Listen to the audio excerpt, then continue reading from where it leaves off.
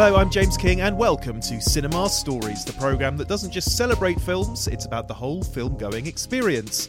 From Regals to Roxys and Empires to Everymen, each week my guest tells us about the big screens that have shaped their movie-loving life. One guest, 3 cinema choices, lots to talk about. With me this time is Miranda Sawyer. She's a writer and broadcaster whose work has appeared in publications as varied as The Guardian, Vogue, The Face, Select, Time Out, and the greatest magazine of all time, Smash Hits. She is currently radio critic for The Observer, appears regularly on TV arts programmes, and has written the books Out of Time and Park and Ride, Adventures in Suburbia. So we'll get on to your first choice of cinema in a moment. But first, I know, Miranda, you have actors in your family. Your brother's an actor, your husband's an actor. So was acting ever a career that you thought about pursuing? You're pulling a face. Oh my God. I just say generally, I mean, honestly, you know, Mrs. Worthington, never put your children on the stage. Acting is a terrible, terrible, terrible job. I would not recommend it to anybody. And where did you get that from? Your brother or from your husband? Both. Right. So I find it quite hard to be someone else, really. I'm quite a show-off, so there's an element of acting that is a show-off, so that's fine. But I'm not very good at being someone else, so that is acting, isn't it? I can't do that. I would never recommend acting as a career, I have to say, unless you're willing to also do other stuff around it. Because the problem with acting is you have no control at all. It's completely random. It's quite often to do with, you know, are you tall enough, you know, next to the other person that they have cast. It's random and it's completely demoralising because most people don't get work. Or if they get work, it doesn't lead on to something else. It always makes me laugh when people interview actors and they go, why did you take that part? That wasn't very good. And you think, I know, I live with an actor. You take the part because you've got to earn some money. Like, you know, what are you talking about? So if anyone wanted to be an actor, I would say do all the other stuff that you can do now on your phone. Make your own films, write your own scripts, do something else as well as just being an actor. You know, there's lots of people I know who started off being an actor. You know, they did all the training and stuff like that. And then now they run a letting agency, or they buy houses or things like that. You know, honestly, acting is a terrible job. So, for your first cinema choice, we head to Cheshire's Golden Triangle. Yes, we do. And Wilmslow. What's going on in Wilmslow? Okay, so Wilmslow's where I grew up. Wilmslow, if you don't know Wilmslow, it's south of Manchester, and it's like Footballers' Wives. That's essentially what it is. It's Footballers' Wives, but in Cheshire. And in fact, I think there is a Cheshire Housewives kind of show. Real Housewives of Cheshire. And there is a shot where it says "Welcome to Wilmslow," which is really funny because I don't ever remember seeing "Welcome to Wilmslow" anyway. But anyway, that is where I'm from. And when I grew up, it was kind of 70s and 80s. And the 80s is when I had my teenage years. And it wasn't the kind of place it is now. So now I think it's really commonplace for small towns or anywhere to have environments where you can go out. So, you know, not just pubs, but kind of bars and places to eat and things like that. And that wasn't really around when I was young. There was pubs, or you went and sat on a bench in a park or outside Barclays Bank. You know, there wasn't really anything to do. There was a bit of youth club action, but there was very little else. You know, I was into gymnastics, so I did a bit of sport. But honestly, there was nothing else to do. So what did I do? I went to the cinema, because there was a really big cinema in Wilmslow then called the Rex, and it was properly... It had status. You know, there's a road, it's a kind of collection of roads, as a lot of towns are, and one of the main roads, you came in and you sat at the traffic lights and you saw the Rex in front of you. It was really big and kind of welcoming, and I went there every Friday night. Any particularly memorable films that you saw there? Kramer versus Kramer. Oh, wow. Now, that's so weird. I was literally watching that at the weekend. Oh, my goodness. I was in bits. I'd never seen... I can't remember how old I was. It must have been 14, 15. When did it come out? It was late 70s, wasn't it? Late 70s. So, yeah, maybe I was a wee bit younger, actually. So, so maybe 13. And it absolutely blew my mind. Because obviously it's incredibly grown up, really, Kramer versus Kramer. But you don't quite get that. You just get that it's really, really sad. Whenever I make fried bread, I always think of the sequence in Kramer Well, he can't do Kramer. it. That's literally the bit that I remember. Yeah. And he puts the egg in a mug and it won't fit in the mug. Oh, yeah, the eggy bread does me every time. And then by the end, he's really good. And she comes back.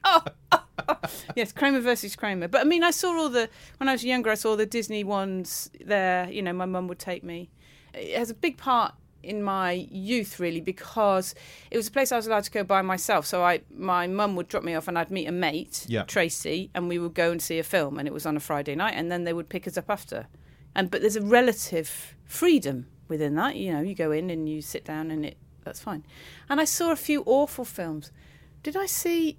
Everything gets mixed up in my head, but I think when was Porky's out? Was that around Porky's? then? Oh, that was 82. Yeah, so I may well have seen that. I mean, all these terrible things for my poor young brain. And I saw, but it wasn't at the Rex. The other film that kind of blew my mind at the time was Poltergeist. Yeah. And that I didn't see at the Rex. But I remember seeing it with some friends. And when it finished, an entire row turned around and said to me, "Are you all right?" I was so scared. Such a wimp. I was very, and I'm still the same actually, I get very engrossed in films. I can't be analytical until afterwards.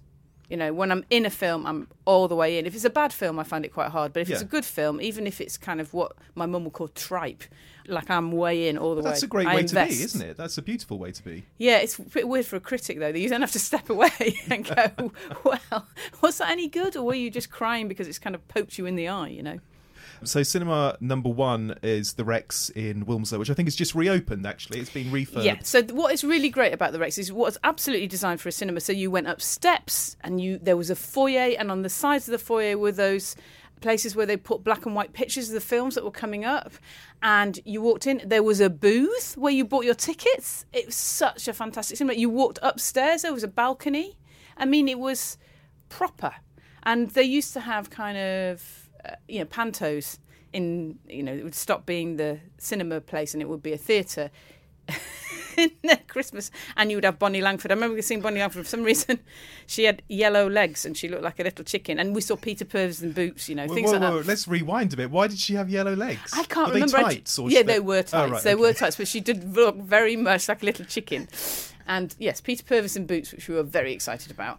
I may have followed him around boots. Can you imagine?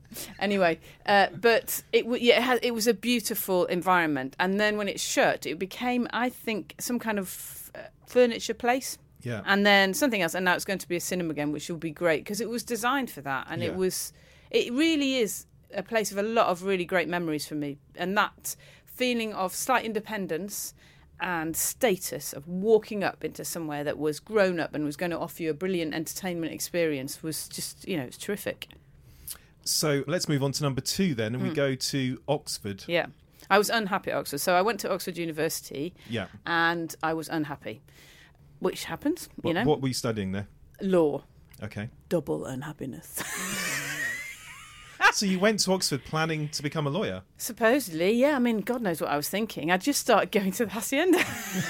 I don't know what. So I turned up at Oxford. There were no nightclubs. I was pretty miserable. I made a few friends, but it was not an environment I was equipped to deal with, really. It really is posh, Oxford. I am posh, I think. My parents are teachers. Yeah. I come from Wilmslow. That's Golden pretty Triangle. posh. Yeah. You go to Oxford, you are scum.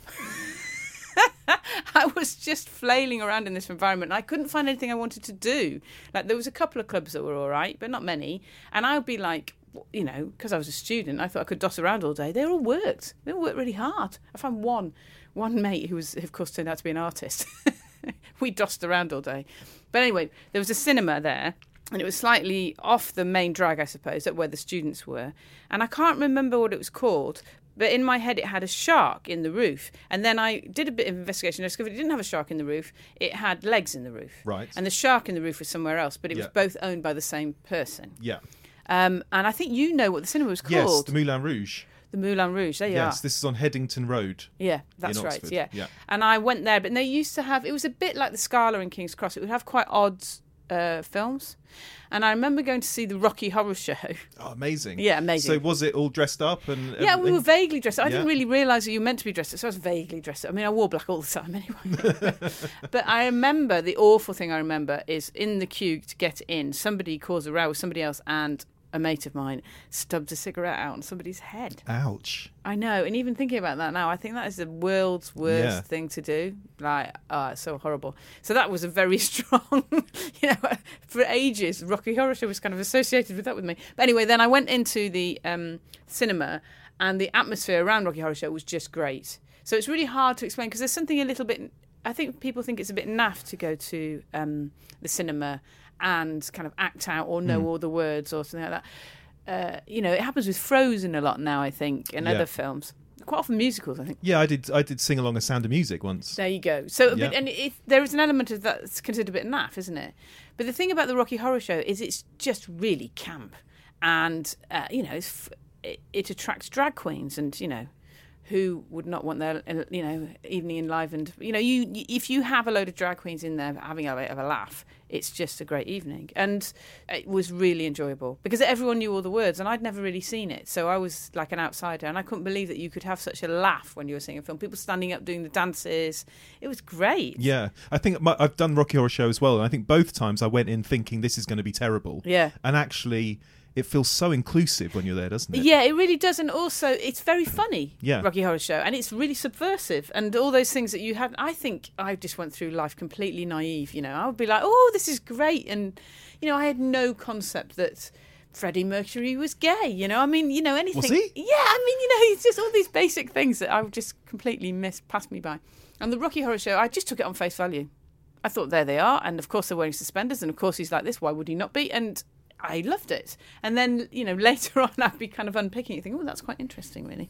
But it was fantastic. It seems a very fitting film as well for the Moulin Rouge in Oxford, exactly. with its legs on the roof. Yeah, and it was quite, there was something quite subversive about that cinema. And I think the man who owned it, who had the shark in the roof as well, it was funny because obviously those kind of establishments where you alter a house, there's nothing worse in English middle class eyes than altering your house in an incorrect manner, isn't it? It's if you've got the wrong crazy paving, or if you've pebble dashed the outside. It's like, people will riot about it, won't they? Terrible. Yeah. So to put legs on the roof or a shark crashing through the roof is just appalling. And I think the council were really, really anti him. But then, because everybody remembers it, you go, oh, have you seen the house with the shark on the roof? It becomes...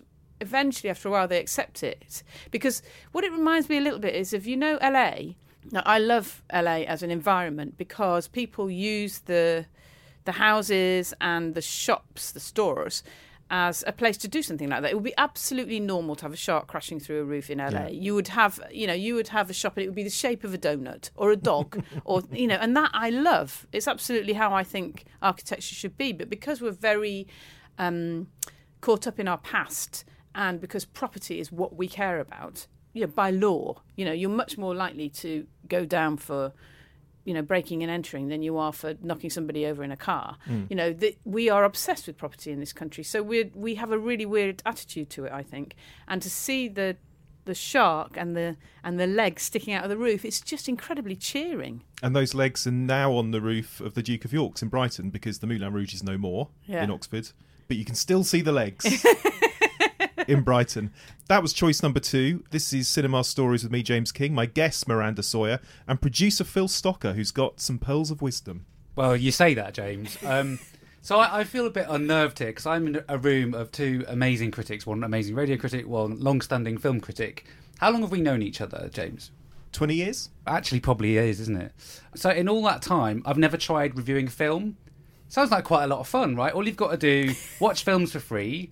You have to know some facts, but then you get to go home and you get paid for saying what you think. So if you would be my film critic / generic critic panel for me, that would be really helpful. I've based my style on some of the greats. Baz Bamigboy off of 90s. Gary Bushell off of 80s. He'd love to be called Gary Bushell. It's called Bushel. Bushel. So, high-level critiques. So basically, it turns out you only have to write one thing and then just add a genre-specific twist. Bear with. So I've gone for some of the classics. Terminator 2.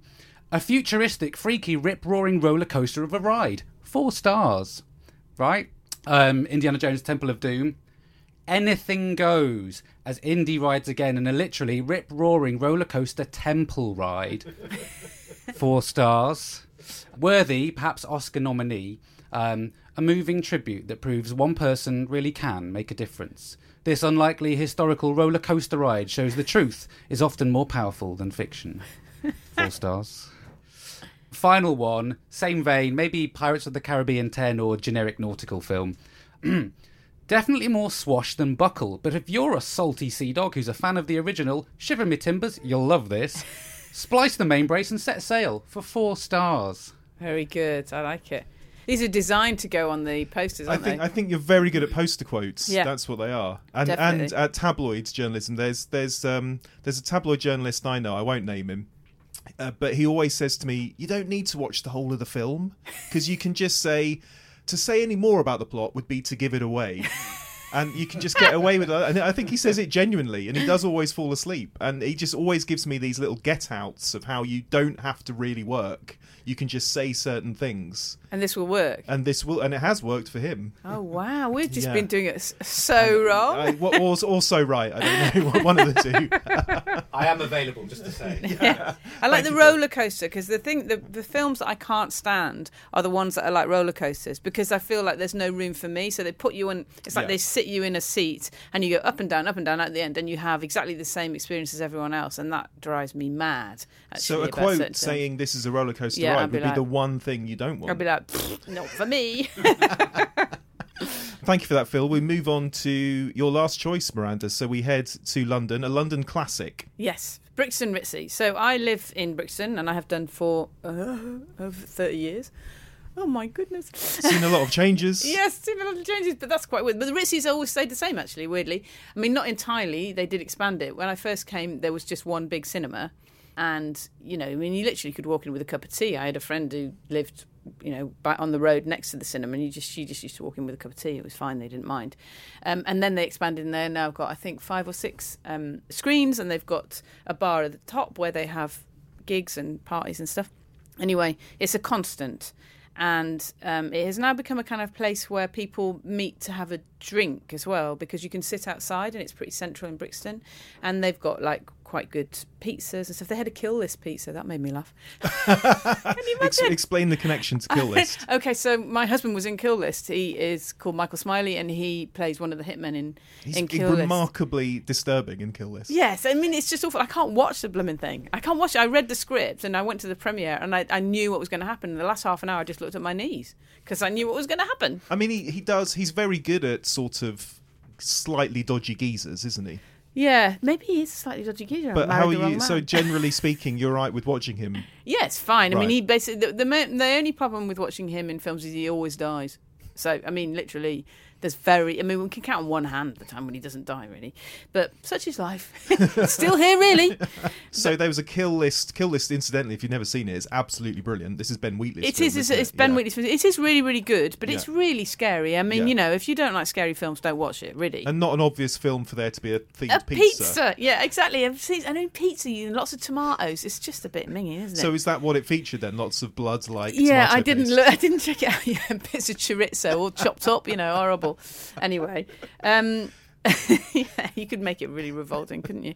But anyway, the Ritzy is a great cinema in terms of it's just a really nice environment to watch lots of films. They still have a really enormous main cinema where I've watched all sorts. Whether it's the superhero films or when I had my children, they have the screenings where you can take a kid. Yep. And I remember watching what's the biopic.